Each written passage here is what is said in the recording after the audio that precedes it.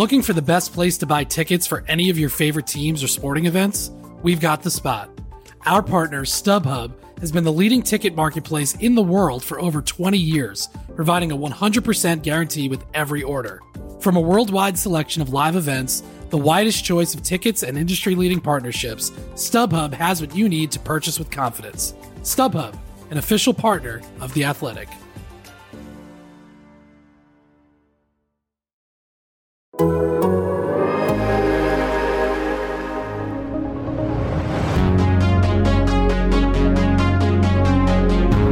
Welcome back to another episode of One of These Years. It feels like it's been a year, Colton, since we've talked. I'm, of course, Nick Baumgartner, along with Colton Pouncey.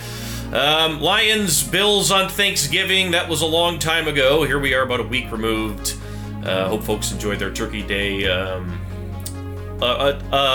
tough loss, Colton, but also like one of those where it's, I don't know. I mean, it was one of those again where people got mad. Yeah. At a lot of the decisions, and we've been over that. But it was also like, yes, and I tweeted after the game, and you wrote about it too. And we're going to talk about some mock draft stuff and some other things here today as well. But to stick on that game first, because we should put a bow on that. You know, it was one of those where, yeah, I mean, Dan Campbell had some issues in that game, and I tweeted afterward, you know, there's development going on across the board with the Lions. It's really impossible not to see it. You have to kind of look for it if you're trying not to see it.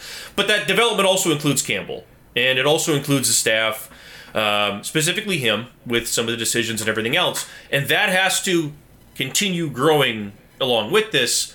But overall, Josh Allen looked like he was about to faint after the game, that they survived a test for the Lions.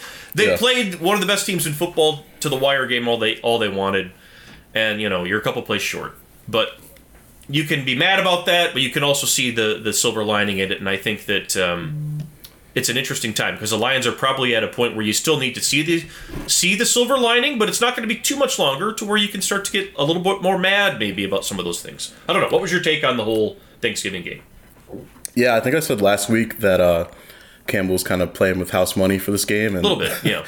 That proved to be a little bit wrong. A little bit, because I was like, He is and he isn't. You know, you never really have house money, right, in the NFL. I think we know that. Honestly, like, if they went that whole game without the sort of clock management, whatever you want to call it, decision-making down the stretch that kind of became the storyline, I still think it would have been, you know, people would be less mad even with the loss, but I think some of that had to play into, I guess, the feeling that it left after that one. And again, like, you're playing the Bills. That's a Super Bowl contender. Like, Josh Allen, for a lot of that game, looked kind of pedestrian. Like, he had his moments, obviously, but he didn't look like, you know, Josh Allen for a lot of that game. And I think that's a testament to the Lions' defense and coming through and stepping up in some ways. But at the same time, you know, I get it. Like, you want to see some of those wins eventually, and I think people are tired of, you know, they were tired weeks ago, and then they went on a 3-game winning streak. And now you're back here and you're losing a close game. I get it. That everything was set up for this sort of statement game. Right. If you're able to pull that one out on Thanksgiving, you got the spotlight to yourself. Everyone's watching. You were leading for some of that game in the fourth quarter, and then you just let it slip away. I get it. That's frustrating. But at the same time, like, what they do from here matters more than that game to me, because you've got a stretch here where you've got the Jaguars coming into town. That's a 4-7 team.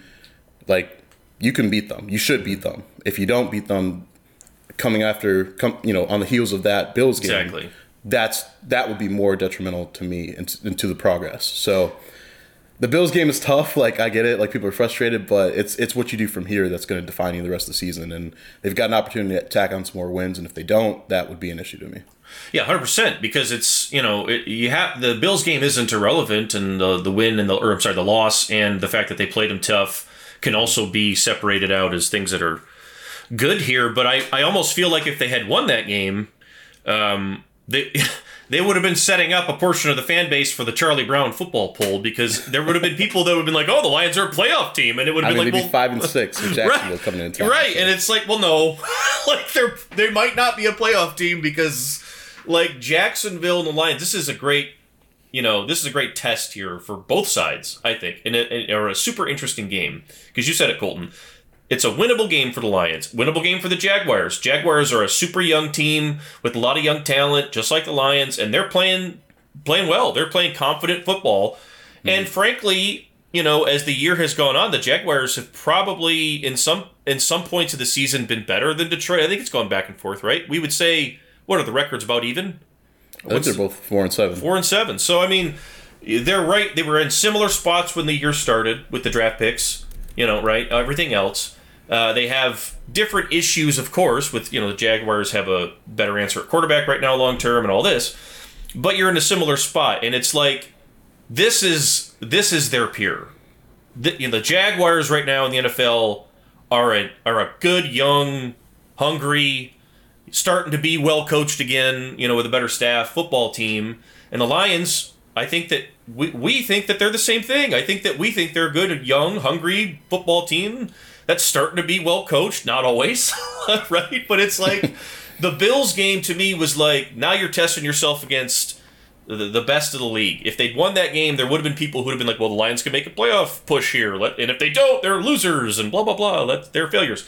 But this, you said it, Colton, this game here, to me, is kind of like, where are you at? Because this is still one where the youth out there is going to create a situation where we're really going to get to see that competitive who has it and who doesn't. Because it's not going to be like, we're the underdogs and nobody...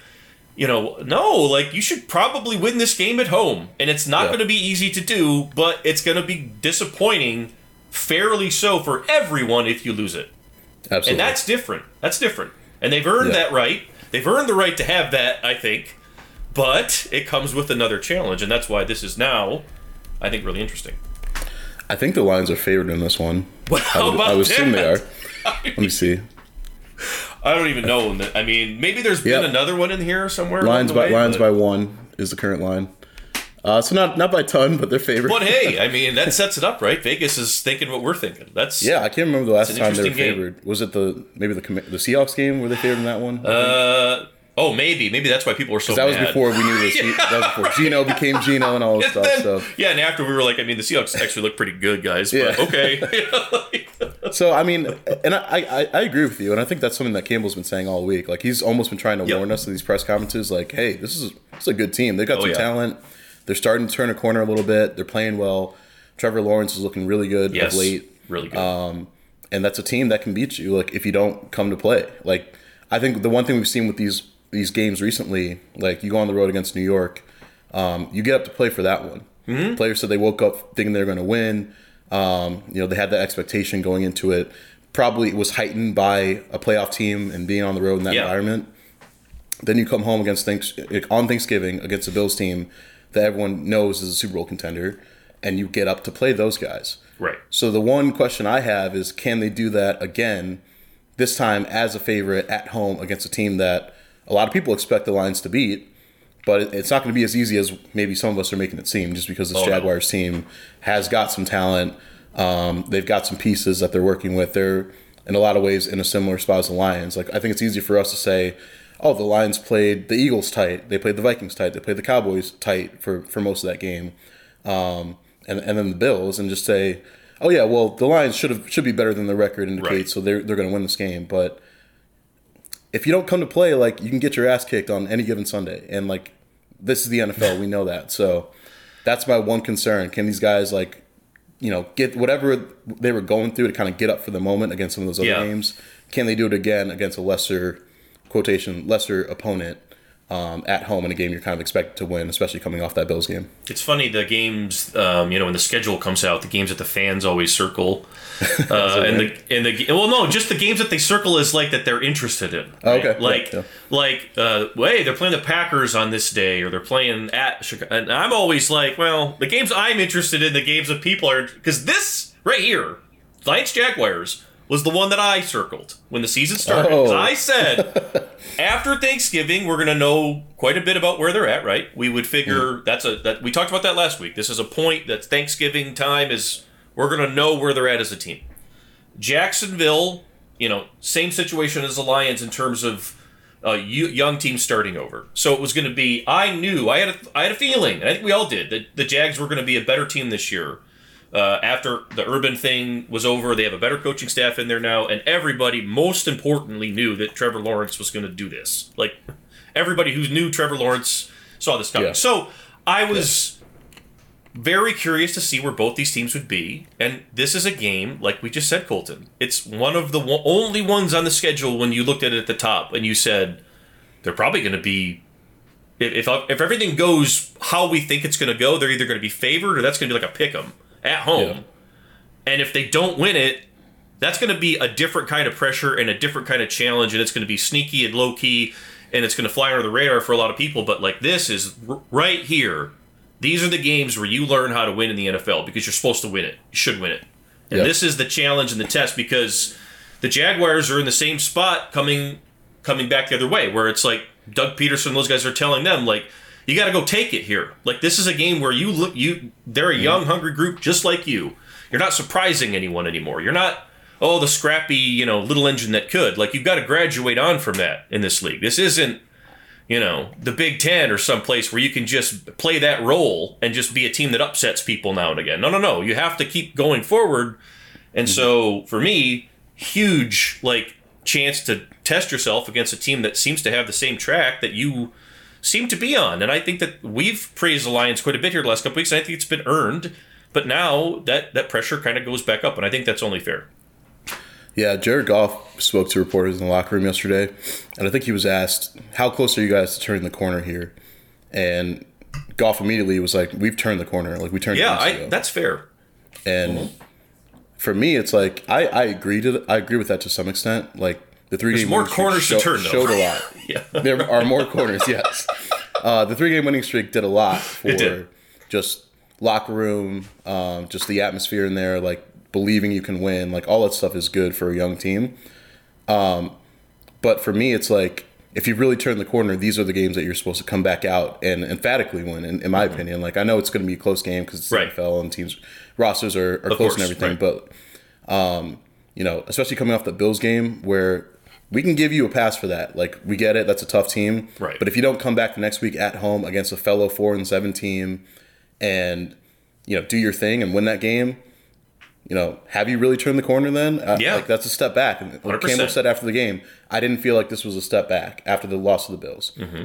A step back, in my opinion, would be a loss to the Jaguars. Mm-hmm. So, in a lot of ways, there's more pressure on them this time than last week. So. Yeah, I mean, right. It's all on how things go, right? Like, I mean, Trevor Lawrence is at a point where he's surging. And he's at a point, I think, where as a young quarterback, it wouldn't be impossible, to see a situation where the Lions go in there, play really good football, and get beat by Trevor because he decides, I'm going to be a superstar this day. However, unless that's the case, like Colton's saying, like any other circumstance would probably be, a disappointment. Like, because you've got what you need to beat that team in every other spot. Like, ETN's a nice back. Okay, cool. You've got nice young defenders who can chase him down. Like, all the stuff. The one thing would be if Trevor decides he's going to graduate to Mr. X Factor quarterback, that would be the one. But if that doesn't happen and he just plays like he's been playing, you still have enough to beat him. And so it's a different game with a different feel, and one that I think is coming along at the right time for this group. Another thing this week we want to talk about, Colton, and we'll get into some more notes, especially some Jameson Williams stuff maybe at the end here, because I know you spent some time watching him, and he is back. Did he practice last week? They did not practice because of the Thanksgiving, right? They had a few, short practice. Okay. We weren't there for them. Yeah. We'll talk about him in a minute, or a little bit here. We did our first mock drafts, I guess we'll say, of the year, of the season, we'll say, because I think we probably did some in January, to be fair. So probably our 18th mock draft of the year. Yeah. But the first 2023 version that we really spent time on, of course, Dane Brugler, our draft guru, has also done his first round mock of the season, which is always important, always sets betting lines, as we always say for Dane. Dane always resets Vegas lines whenever this thing comes out. But we'll talk about Dane's in a second. First, Colton, the exercise that we went through, and folks can read it on the site if they haven't already. We went through a couple scenarios, right? Could you trade up for a quarterback? Could you stay? All these different things. When we were going through the whole, I guess, process, what were some of the biggest maybe takeaways for you? I've had a lot of people that have said, especially as Goff has continued to play well, and that's a continuing conversation. I'm not sure about this quarterback thing. What was your biggest takeaway, when we went through the whole thing? if you want a quarterback, like in a lot of cases, you're gonna have to pay to get one. Yeah. At least That was expensive, right? Yep. Where we were drafting at 6, because we did this on Friday before Sunday's games, and they moved up. So some of those scenarios, like trading up to number 1 to go get Bryce, like we sacrifice a lot of assets, and I don't even know if that would get it done in the real world. You're right. Yeah. Might have to throw in another second round pick or something. Yeah. And so I'm looking at that draft, and I'm like, okay, cool. Like we both agree that Bryce is QB1 in this draft.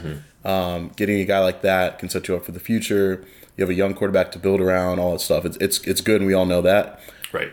But I also wonder, like, this team is not a quarterback away. Like they have a lot of holes that they still need to fill.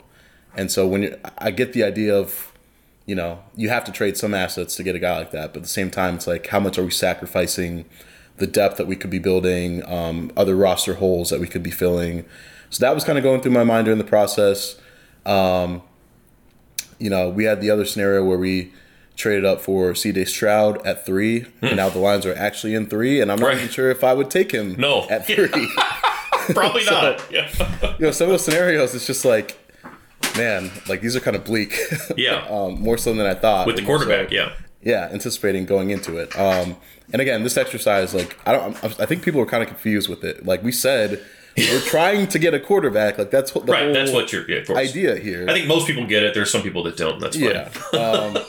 But honestly, like going through that, I think that just like reaffirmed for me, like at this point in time, like I've watched Goff play the last 5 games. He's got 1 turnover the last 5 games. Probably should have a couple more that were just dropped or whatever. But he's not take care of the football. He's not losing them games. He's not winning them, but he's not losing them. So, if you can, build around him, he's going to get Jameson back. Maybe you add some pieces around him. You go defense heavy early. You get some impact players on this defense.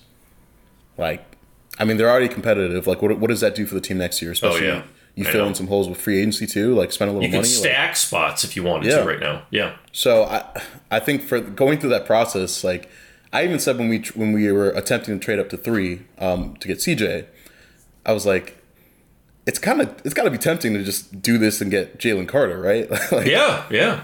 I think we said that on Slack, and I was like, well, we'll take CJ just for the point of the exercise. But now they're at 3. They could get Jalen Carter, like where they are now, if things stay with the Rams pick. So it's interesting, man. Like I get both sides of it. I get wanting a quarterback, but also it's got to be so tempting to go defense, and just finally say we are investing in this side of the ball that we have neglected for years. Right. So my biggest takeaway was about what I thought it was going to be, and I guess what I think it needed to be for the Lions, and that they're in a terrific spot here, like a terrific spot. The Rams are imploding, as we have documented on this show a few times, and it's getting worse. Aaron Donald, add him to the list. He's got that it's getting worse, and it looked. Sean McVay almost got his head taken off during the game last week. Did you see that, the shoulder pad thing? Anyway, so the Rams are going. I mean, it's bad, and they, look like a team that, to me, it's a veteran team that it looks like it's shutting down for the year. I'm not sure how many more games we can just okay the Rams as wins. I mean, that looks like it could be a top 5 pick. No question about it, right? Like that. I mean, McVay's talking about shutting dudes down. So. Yeah, that looks closer to top 5, maybe top 3 than it does the back end of the top 10. Certainly going to be a top 10 pick. Like that's a top 10 draft pick, no question about it. Yeah. And so you already at least have one of those. The Lions pick is probably still going to be like, it could still be top 10. I mean, I'm not going to rule that out at all. I still think it could easily be a situation where the Lions are sitting there at like 3 and 8. Okay? If the Lions are at 3 and 8, like, folks, like this is, you don't have to do anything. You have to trade. You sit there and exactly what Colton just said. You let Houston take Bryce Young. You let somebody else trade up to take whoever they want at quarterback or not. And then you take the best whatever's left. And you say, if it's Will Anderson, We have Aiden Hutchinson and Will Anderson on our team. If it's Carter, then you say, now we have him on our team next to McNeil. That's what you do. And then at 8, you do whatever the hell you want. Like that's right. You take a corner, you take Ringo, you take whatever, and suddenly, if you want to take the defense and say we've turned this thing from a young aggressive unit that's finding its way to a young aggressive unit that's finding its way that now has superstars, like multiple superstars on it, like future stars. And so I think that, suddenly shows up, and you look at the rest of the fact that you still have a pick at the top of the second round. Yeah. You can still get that's a classic. We used to talk about that pick as, I guess it won't be at the top anymore, it won't be at the very beginning, but it'll still be, depending on where the Lions finish, you get a quarterback there if you want. Like, that's usually where teams find the guy that falls or the guy that they've been kind of monitoring. So they're kind of set up to do everything they want here, is my biggest takeaway. It's like they don't have to rush or force the quarterback. Like, I think we've always thought about this. Like, I think when Brad Holmes first got here and they traded Stafford, Chris and I used to think about it like, okay, they're going to be really bad. And there's going to be a time where they're probably not going to have a choice but to go all in with the draft picks and just go trade for a quarterback. And that's probably going to need to happen in the first year or two. And they didn't do that. They decided to build the team first, which people at the time criticized them for.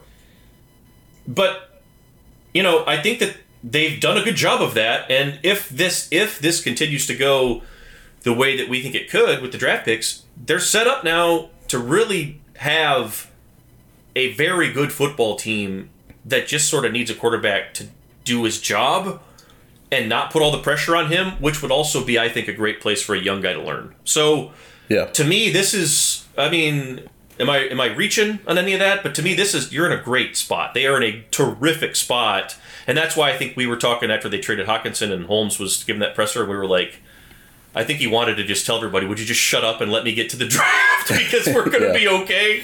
Like, this is why. And, that was my biggest takeaway. I'm surprised there was criticism of Holmes' decision to build the team first rather than go get a quarterback. I mean, There was. I remember it.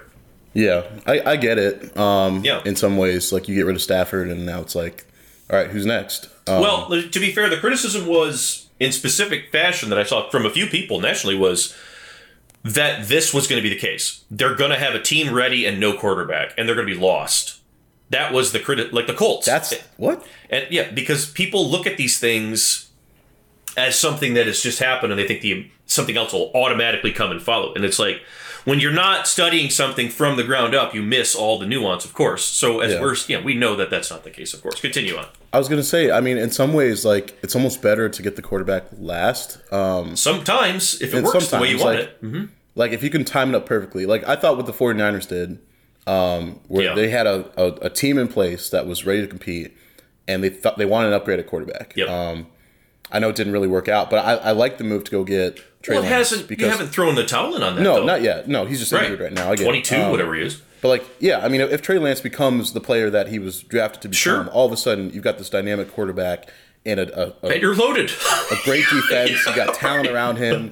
You can compete for a Super Bowl for the next 5-10 years. Right. Like, that's how you build a dynasty in this era. Yeah. With a quarterback on a rookie contract. Yeah. Like, he's cheap and inexpensive at that time. So I feel like if that was Brad Holmes' vision, let him do it. Like, give him some time to see it through. Exactly. And so what he's done, okay, we got Penei Sewell, first round. Mm-hmm. We're going to solidify our offensive line with this pick. Next year, we come back, we get Aiden Hutchinson. We're finally building our defensive line out. Build from the trenches, then expand outside. This year, we're talking about them getting, one of the premium defensive players with number 3, if they get that. And also maybe a corner. Maybe both. Yeah, right. Yeah. And so even if they don't get, the quarterback in this draft, just building out the team to a point where you can say, hey, we're a quarterback away from, really being able to take that next step.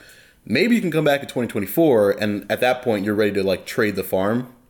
If you need to, sure. If you need to. Yeah. Because you have less holes at that point. So you can use this draft to kind of, I guess, address a lot of those issues and then come back next year. If I know it's going to be tough. It's easier said than done. But that could be an option. Or how about this? This is something we haven't really considered. You draft a Jalen Carter at 3. Mm-hmm. You draft Ringo or Porter Jr. at 13. Who's to say they can't trade back up to the first round? Yeah. And maybe Anthony Richardson is waiting there late first, and they trade a couple of those seconds or whatever. Right. Whatever they need to make happen just to go back up and get him. Now all of a sudden you've got your quarterback of the future in this toolsy, dynamic quarterback that if you develop him right can be 100%. He can be your Trey Lance. Yes, he could. And then you've addressed defense with those first 2 picks. So the point is they have options. They can do whatever they want, and that's a great spot to be in. So. It's the best spot, and it was like it needed to go. Some things needed to happen.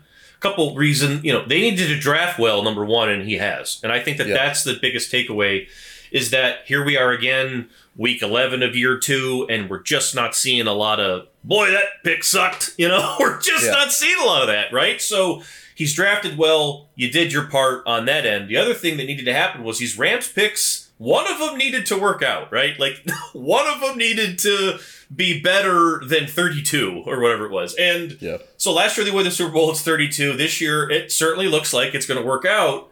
And so when they did this at the start, so much, and I should add in with the Goff thing, so much of it was tied with his contract is a disaster.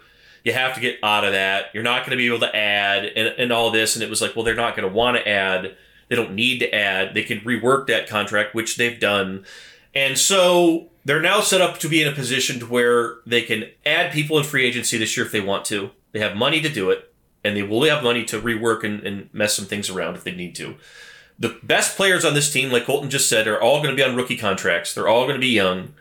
And so you can start to foundation yourself a little bit more and start to branch out and start to turn the pressure up on everybody. And if you want to take a young quarterback in this draft, be it trade up for somebody like, Richardson, or sit there and wait and see if he falls, or sit there and see how low you can get Hendon Hooker, or a guy like that. Like, this is a good draft to do that for quarterbacks. It's not a great quarterback draft. It's not the worst quarterback draft, though. And I think that that's important to note. Like, the draft, Colton, you follow it. There's a lot of guys after, 4 that are okay. They're not bad. They're not amazing. They're not like, oh my God, but they're not bad. And they're guys that I think have potential to grow. Unlike in years past where that in-between group would be like, oh God, well, none of them are good. Like, they all suck and none of them are going to make it. That's not what this is. This is a little bit like what we saw last year, where there was a lot of guys in that, like Ritter, a lot of guys in that weird range where you're like, I like him, I don't love him right now, but I like him. And I think that you could grow with him. There's a lot of guys right now in college football like that, not just this year, next year too. So you're not in a situation where you have to go trade the farm. And Brad Holmes needed to get them out of a spot where that was going to have to be the case. And so kudos, I would say, to them for that, because they've been very diligent. They've been very careful and patient, and they haven't made rash decisions or rash trades. I think they've thought about it a few times, and they've come awfully close, and there have been some things that maybe saved them from themselves a few times, but that was my biggest... We go through this, and it was like, look at all this capital they have. And it all could work out exactly how you need it to, and teams could be calling you if you want, you could do anything you want here. And I think that that's the thing, and you can start to find ways to stack talent on top of talent, which is something I guess I probably didn't think was ever going to be on the table at this point in the rebuild.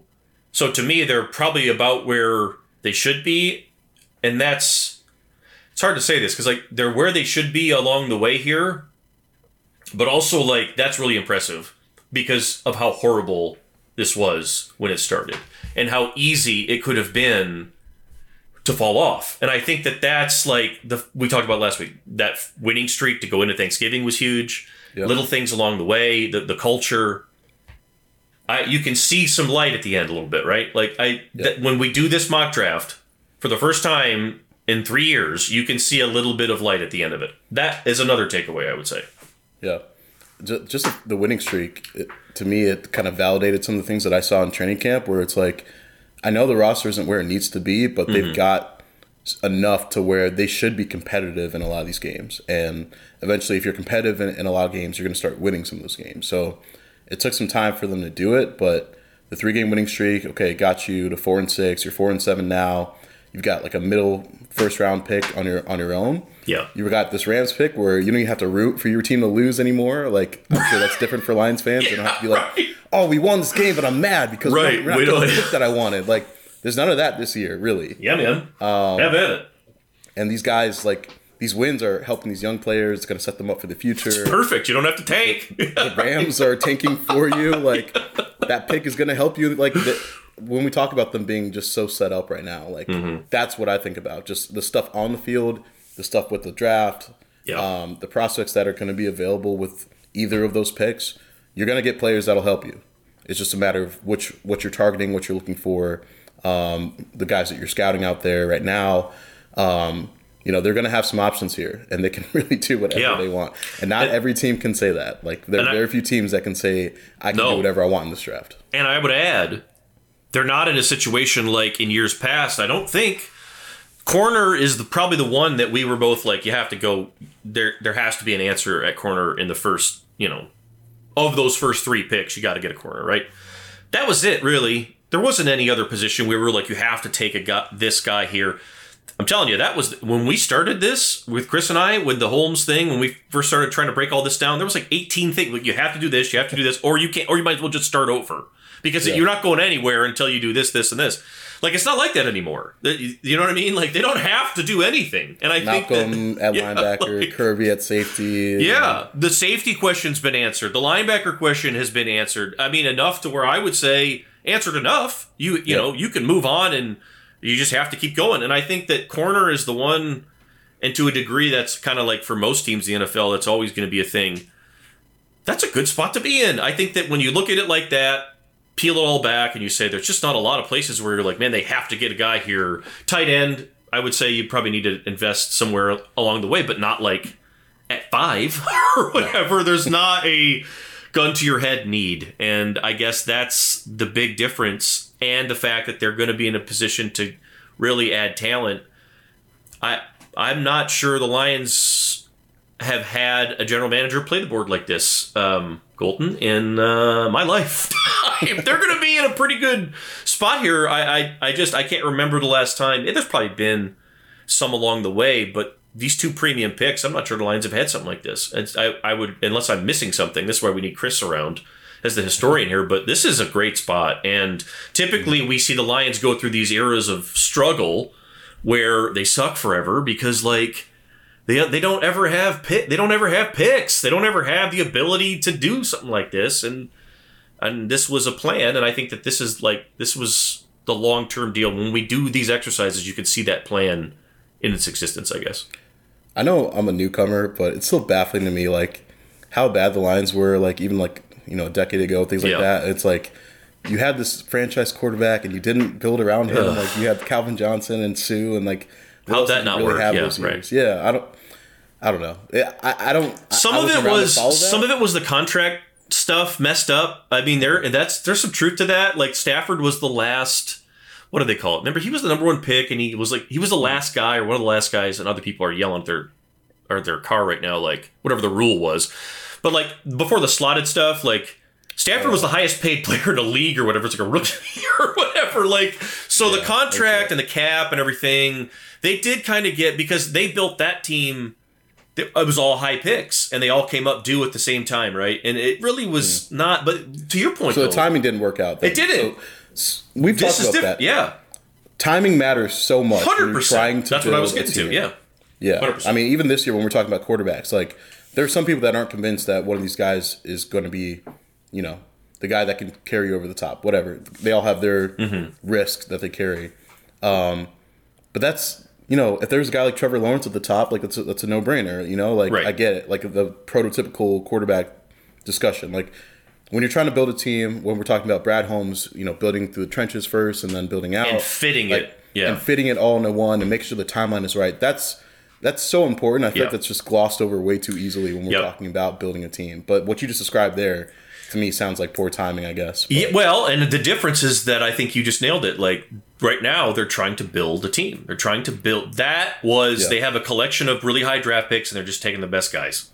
And it's like that's what that was. And they ended up having a really talented team that I think they got along. It wasn't like they didn't get along, but like, could there have been better fits? Could they have had better? Could there have been better draft picks behind those guys? Yes, sure. And I think that everything we're seeing from them now supports the idea that it's a full-on plan. There's a full-on plan here that goes beyond just like we're drafting the best guy at every spot and trying to get the hell out of hell, basically, which is what they were doing after 0-16. And like, to be fair, they were 0-16. All bets are off. Let's just get talent in here and see what happens. And now you can see it that this is a plan. It still might not work, but I mean, to this point, I have to say I don't think that there's a lot you can criticize in terms of that. Everything else has to go the way it needs to go, but here we are checking up 11 weeks into year 2, and they're where they need to be, I think, in ahead of a really critical draft. All right, let's take a quick break here, and let's talk about Dane's projection on the other side, and then we'll talk a little Jameson, and then roll on out of here. So stay with us. We'll be right back. Are you struggling to close deals? Cold outreach is wasting the time of both the buyer and seller at every stage, especially when sellers are using shallow and outdated data. Your organization can overcome these challenges with technology that translates comprehensive, high-quality buyer data into real-time insights. These deeper insights empower sales reps and teams to adopt the habits of top performers, which leads to better outcomes, like more pipeline, higher win rates, and larger deals. We call this Deep Sales, and we've built the first deep sales platform with the next generation of LinkedIn Sales Navigator. Right now, you can try LinkedIn Sales Navigator and get a 60-day free trial at linkedin.com/maze23. That is linkedin.com/maze23 for a 60-day free trial. Let LinkedIn Sales Navigator help you sell like a superstar today. Just go to linkedin.com/maze23 and get started.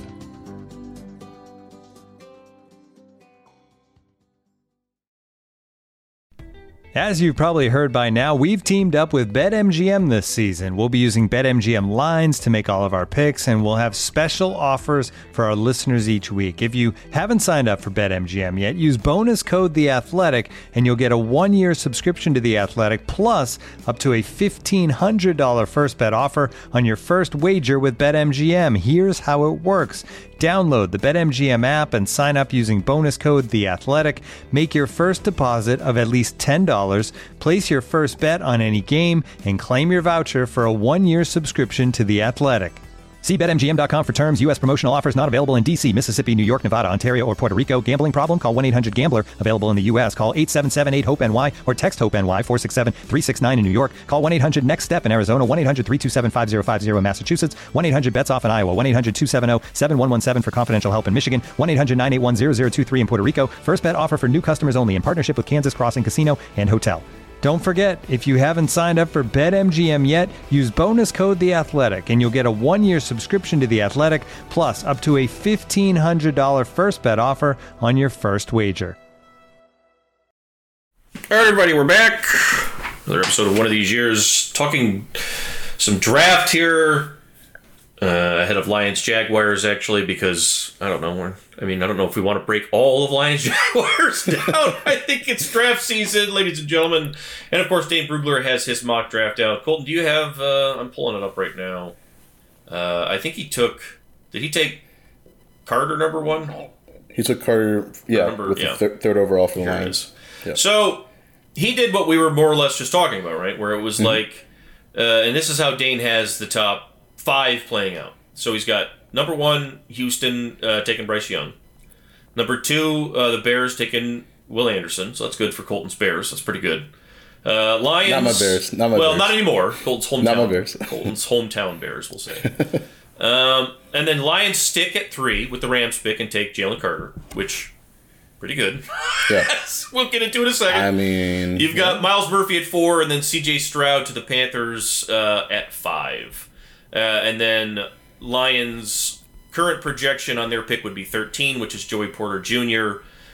Dane actually has Kelee Ringo at 12 to the Steelers. So that was surprising to me. Yeah, I mean, a little bit. I mean, I think that says a little bit about he really likes Christian Gonzalez. I think that he's got him ahead of Ringo. Yeah. I think he understands correctly that those tackles are going to go before they probably should. Because teams need tackles badly, and Paris Johnson is one of those guys that is really, really talented and is probably going to be good in the NFL, but is not there yet. And you're not going to say he's a better prospect today than Ringo, but he's probably going to go higher, right? So that is something, right? Go ahead. I was just going to say the Steelers having their choice of a cornerback. Are we absolutely sure Tomlin wouldn't take Joey Porter just because of the bloodline? No. Like, that's his thing. Like, No, that's what not he does. at all. Absolutely. No. I don't know. Like, if he's there, I'm sure Tomlin's going to want Porter So- to say. Look, I don't dislike Joey Porter, and I think that's something we'll talk about her in a second, but like, Dane's thing on Gonzalez, I think, is mostly based on what he could be down the road. Like, he athletically is different. Like his, his sister is David Blau's wife, the sprinter, the Olympic. What? Yeah, I did not know that. Yes, Wow. They're related. So Wow. David Blau and Gonzalez are his brother-in-law, right? So yeah. So yes, What that could is have been? that is the background, right? Yeah, exactly. What could have been? That is the athletic background we're talking about here with Christian Gonzalez. I mean, he's long, and he doesn't have what we would probably say like Ringo is like the classically trained stud man corner who just, you're not beating that dude because he knows what he's doing and he knows how to play man coverage, right? Aaron Glenn would love that guy because you do not have to tell him twice. I think that the job Georgia does with its corners of teaching them real world how to play man coverage is better than anybody, and I think it's better than Saban right now. It's as good as it gets. So Ringo, if you're looking for a corner who's going to come in tomorrow and do it, it's him. Gonzalez is a guy that I think they look at as like, he could be something more down the road. He could be a guy that you move around. He could be like a hitter. He could be kind of like what Jeff could turn into, right? Like a real star type guy. Whereas Ringo, you're looking at and just, he's a corner. And he's always going to be a really good corner. And I think that's the situation there. But either way, if the Lions were to stick it, Jalen Carter, Colton, on this defense, could you sort of walk us through what you think that could look like maybe a little bit? Yeah, I mean, he's just so explosive in the interior. Like, he has, like, game-wrecking ability up there. I think when you're thinking about his fit with this defense, like, they've kind of rotated some dudes in next to Aleem McNeil. We've seen Bugs in there. We've seen some of those other guys get their chance. But to me, like, obviously they're missing Levi, but if you get a guy like that in there, he just opens up so much. Like, he's going to help Aleem. He's going to help Aiden. He's going to help those linebackers. If he's like creating pressure from the interior, he's going to give quarterbacks less time to throw. It's going to help your secondary. So I think getting a defensive stud like that at 3, like, I know it's tempting to get a quarterback, and some people might want Stroud there. I would take Carter over Stroud all day. But like, I just look at that defense and what that defensive line could be. Like, you'd have the best defensive interior, like young defensive interior, one of the best in football with Aleem and Carter right there. You got Aiden on the outside. So, I mean, it's tempting. It's tempting. Yes, it is. I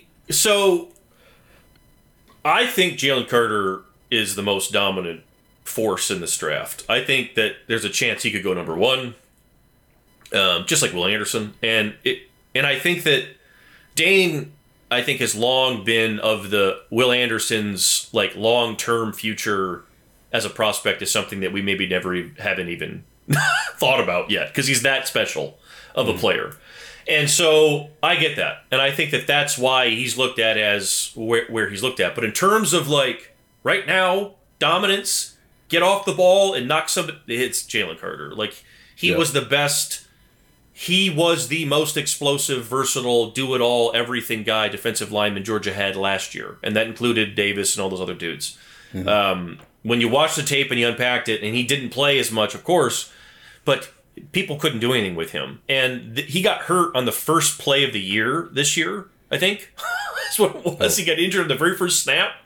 So up until these last couple of weeks, and even now, I don't even know if people have seen the full version of him, but like when they played Tennessee game, when they played Tennessee, you saw it, and I think that's the difference. And Jalen Carter is a generational type knockback guy. Like, I don't want to say he's Aaron Donald or whatever, or Sue or whatever, but like that's the type of impact we're talking about. We're talking about Carter. Like, that's a no doubter. There's no question. He goes wherever he goes, he's going to be an all rookie, whatever. Don't worry about it. Plug him in. And I think that when we talk about where he fits in this defense, like, where he could fit right next to Aleem, of course, but like I think you could even expand beyond that. Like you could mix fronts suddenly. Yeah. You know, we've seen the things that Aiden can do as a dropper.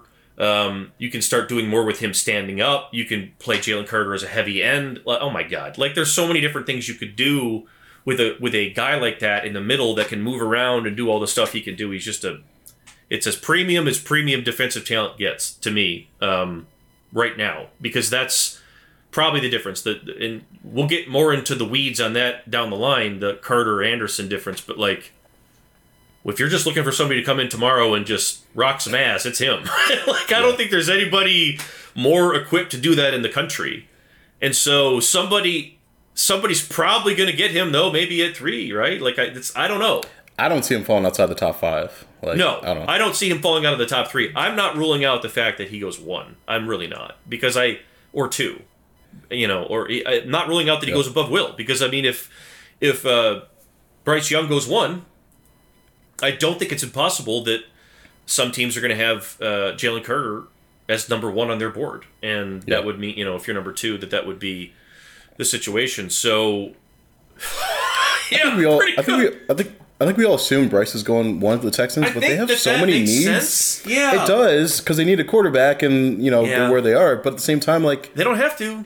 They don't. They really don't. And like they could, like they could really. Lovey is a defensive guy. Like their head coach is Lovey Smith. Like he might just be like, yeah, I'm getting Will Anderson. Of course I am. Yeah, I'm getting Jalen Carter. Like why would we pass up one of those generational dudes for a quarterback when we don't necessarily like? We can get a second round quarterback if we want. You know, I get it. Like, what did real quick, what did we just talk about with the Lions? You don't have to. Like, they don't have to. Davis Mills isn't good, but, like, he is not a disaster, I don't think. No. Right? Yeah, go ahead. Or you could sign a guy just to, like, kind of 100%. Get you by a little bit. They don't have to do it. They don't have to. That's a team with so many holes, and, like, if you get a guy, you're committing to him for the next few years, and it's that's when we talk about building through the trenches and then out. That would be the opposite. You get your rookie quarterback and you give him like nothing else to work with, basically, outside of, you know, a couple picks here and there. So to me, I don't think they have to. Like, I don't either. It's not. I guess it's not as done deal as everyone wants to make it seem. Like I'm not viewing it like that. I would not be surprised if Will Anderson won.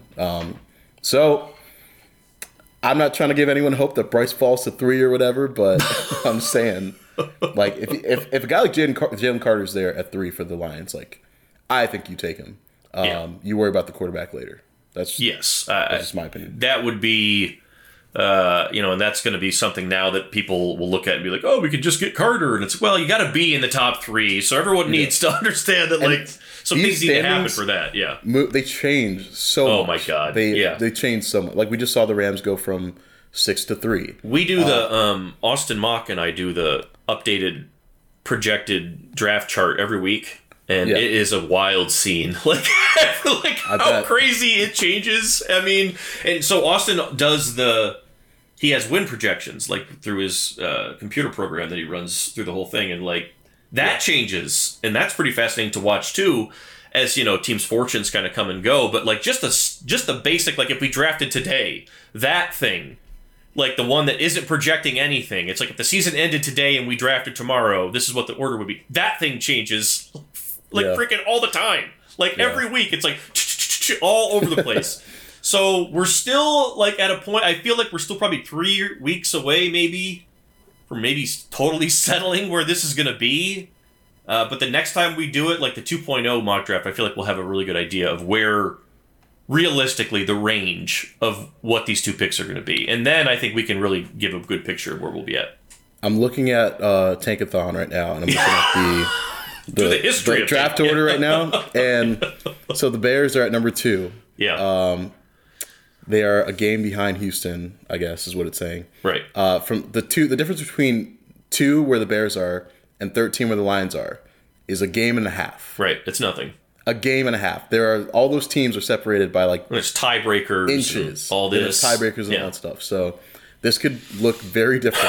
It usually goes to the wire. 3 weeks from now. So don't get too like caught up in the Rams pick is gonna be 3. I get it because Aaron Donald's out, Stafford's not playing again. Like those, it's kind of a mess. Kupp and Robinson are out. I get it, but I don't know, man. There's still a veteran club with guys that know how to win. So like that's why I'm not all the way on. Like, I don't think it's going to be outside the top 5 because it looks really bad. You never know. And you might have even more guys be like, I'm not doing this. Like, and like, I think like if McVay's talking about shutting guys down and just giving rookies a chance to see what they've got for down the line, then yeah, you could probably chalk that up. But like the only other team that we can look at and say like they're going nowhere, they're going to be picking number 1 probably is Houston. Houston, yeah. I mean, they're probably not winning. I don't see many more wins on the schedule for them. No, and they've got a little bit of a cushion now, right? The other one was Carolina that I've looked at, and I was like, they're going absolutely nowhere. But they just proved me wrong, and they got to win against a hilarious Broncos team last week. My God! Broncos are at 4, and that pick's going to Seattle. So. Yeah, that's not. Don't worry about the Broncos, ladies and gentlemen. So Carolina, maybe they're gonna churn some out. They've kept some young guys. They like their coach right now. He's in an interim situation, so maybe he's trying to win. Yeah, so maybe they'll churn out a couple wins. And suddenly I looked at that and I was like, well, maybe that could be different too. I don't know how this is gonna. Like, usually we're still a couple weeks away from really having a projection on probably where this is gonna fall. I think with the Lions the Lions do have a lot of games left against teams like where their pick is at 13. They have a lot of games left against teams that are ahead of them, like in the draft order. They got Chicago, they've got Green Bay, they've got Jacksonville, they've got Carolina. So yeah, those games are probably going to determine some of the order to an extent. Like, yeah, absolutely. So. And I think that there's a lot of those left, and we'll see in these next couple weeks have a probably better idea. Last thing I want to talk about today before we wrap up, Jameson Williams back on the practice field. You and I have a story that's running Friday on Jameson. Yeah. So actually, by the time this podcast comes out around then you'll have that up. We get into the weeds on what he is as a player, all that sort of thing. How he could fit in the offense, but just the basic stuff here. The update. So he was back on the field. I guess you walk us through the whole thing. What's the timeline and where's he at right now and what's going on? Yeah, we didn't. So he was designated to return last week, which was actually kind of a surprise to me because Campbell had been saying probably after Thanksgiving. Oh, okay. But they activated him, or not activated, but they designated him to return a week earlier than we thought. So he was out there at practice last week. We didn't really get to see him just because those practices were closed for the short week. Oh, right, yeah. But he was out there running around, and Campbell said, that's what he can do. He can run. Yeah, he's fast. Yep. So Wednesday, was the first day where we kind of got to see him up close. And I was just kind of following him around. We only got 15 minutes, so I was just like, I'm just going to focus on J-Mo today. And he's going through some of these drills. He wasn't, like, in everything. They had some drills where you, like, run through the practice dummies and stuff. I guess they were trying to save his contact a little bit, so he wasn't really participating in that. But I did see him hop in the wide receiver line. They had some drills where I think you have one receiver and you have a back end receiver trying to like catch his hip. So I think it's a simulation of like a DB running downfield with you. And J-Mo was just like outrunning these dudes. No one could catch him. No one could like get his hip at all. I was just like, yep.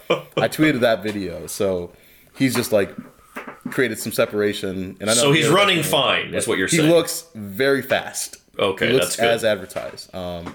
He was kind of like half-assing some of the wide receiver drills where he's catching them and just kind of slowly turning upfield, and then they kicked us out. But in terms of what I saw, like, so the short bursts of what I saw, like, he looks fast. He looks like a player that at the very least can go out and give you 10 snaps and just running go routes all day. Yeah, right. If you want to do that. Be what he does for a minute here. Have they said anything? I don't think it's Campbell like a secret, but yeah, about the target date. Campbell said it would probably take a lot for him to play this week. Against the Jaguars. So I would expect him to make his debut against the Vikings. Maybe he looks good the next couple days, and they're like, you know what, you're ready. You can get. That's fair. Yeah. But if not that, I would expect him to play against the Vikings. But important to note that they are going to play him this year. I mean, he is going to play this season, and I think that the one thing I wanted to touch on here was how important I think that is. For a couple reasons. Number one, it was a goal they gave him, I think, in the summer. I think it was, we want you to play this season. and you want to play this season badly, right? Like, we all know that. He was a guy, he was dying to get on the field. And so I think it was like, we want you to have something to work toward, and that's what we're going to do. And so no matter what happens, you're getting out there and you're playing. That's if you're healthy, and, we owe you that. But also, he needs to get out there to not, because he hasn't played football in a year, right? Yeah. He's going to have to knock the rust off. You're going to be able to control some of that. And like you just said, control some of the drills that he's being exposed to early and all that, get him acclimated with the contact. And let him go out there and just not have to worry about being a first-round pick, being whatever, and basically have, like, as much of a rookie experience as he can on the field in the next month, so he doesn't have to do it next year as much, I'll say. Because next year, this offseason, what you want here, I feel like, is you want to get him in, let him go out there, run around for a couple games, make some plays. Who cares if he catches whatever?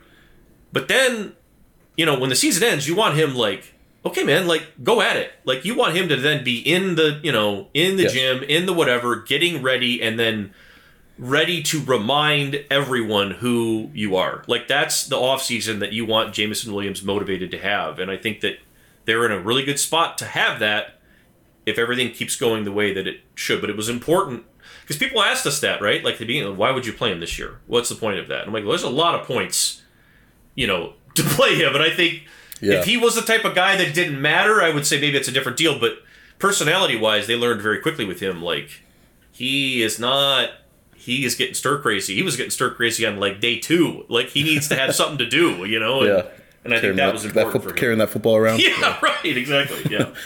Like, I never really understood the people questioning if he would play this year. Because every time we asked Dan Campbell, he'd be like, yeah, I mean, he might need a little bit more time, but we expect him to play. And then just because the date kept getting pushed back, and some people thought he would return by, like, the bye week, and that always seemed like really optimistic and aggressive timeline. Like, he tore his ACL in, January? Something like that, yeah. Like, I always thought that was sort of a long shot to come back mid-season, but Campbell would always tell us, like, no, he's going to play. We expect him to play. And there's still some people that were like, he's not playing. Like, what a waste of a pick. Brad Holmes did it again, drafting these injured players. Did it again. Yeah. I'm like, now I'm like, all right, those same people, I want you to come forward, because if he gets on the field and he looks like the player that we expect him to be, even if it's in a limited one time, limited action, like, you're gonna be like, okay, I see it now. I'm sorry. Like, but you guys might owe Brad Holmes an apology for that. Yeah. But he's looked good in practice, so I think it's a matter of time. I wrote in my midseason predictions or second half predictions that Jameson will come back and he'll look like the player that they drafted him to be. And that's not to say he's going to go off for 140 yards and 2 touchdowns. Right. But if he's out there and he's taking a slant like 30 yards, here and there, or, he's catching a long pass, or you see him getting open, you see him creating separation, that would be that was part of my prediction. I think he'll do that in these final however many games, 5, 4, whenever he gets out there. And if you do get that and you do see that, that'll set him up for next year. You can put him out, plug him as a starter, and say, all right, go do your thing. Like, develop the chemistry with the quarterback this offseason. Work with us, stay by the facility. We'll get the most out of you, and take off next year. It's just, move in with St. Brown or whatever. Right? Yeah. Just go live with him. I mean, like, it was such a good fit. It was a good pick. It was a good swing. And it was one that, and we talked about at the time, caught us a little off guard, because we thought if they're going to move up, it was going to be for, a corner. But when they did it, it was like, well, you can't hate it, because healthy, he was the best receiver in the class. I think anybody who really knows the game understands that second level acceleration of his is a different deal. So we'll see. We'll see how it all looks. And we wrote about it tomorrow. You can check it out on The Athletic. Maybe next week we'll talk more about that. But before any of that happens, it'll be Lions-Jags. I don't know how many people are going to be there, Colton. But I am going to try to get there, because I had this one circled. I think this could be an interesting game. We got anything else this week, Colton, for the folks before we get out of here? No, I think we're all good. All good. We'll stay on JMO Watch here for you guys. We will stay on JMO Watch for the next couple weeks. Who knows? Maybe he'll be out there on Sunday. Probably not. But if he is, we'll take credit for that too. But in any event, for Colton, I'm Nick. Thanks for listening. We'll talk to you guys later. Hey, Hey, football fans, this is Diana Rossini from The Athletic. Get the top stories in pro football snapped directly to your inbox with our latest NFL newsletter, Scoop City. Jacob Robinson and I will bring you the daily scoop of top NFL articles, posts, and podcasts every Monday to Friday. Sign up for free now at theathletic.com/scoop.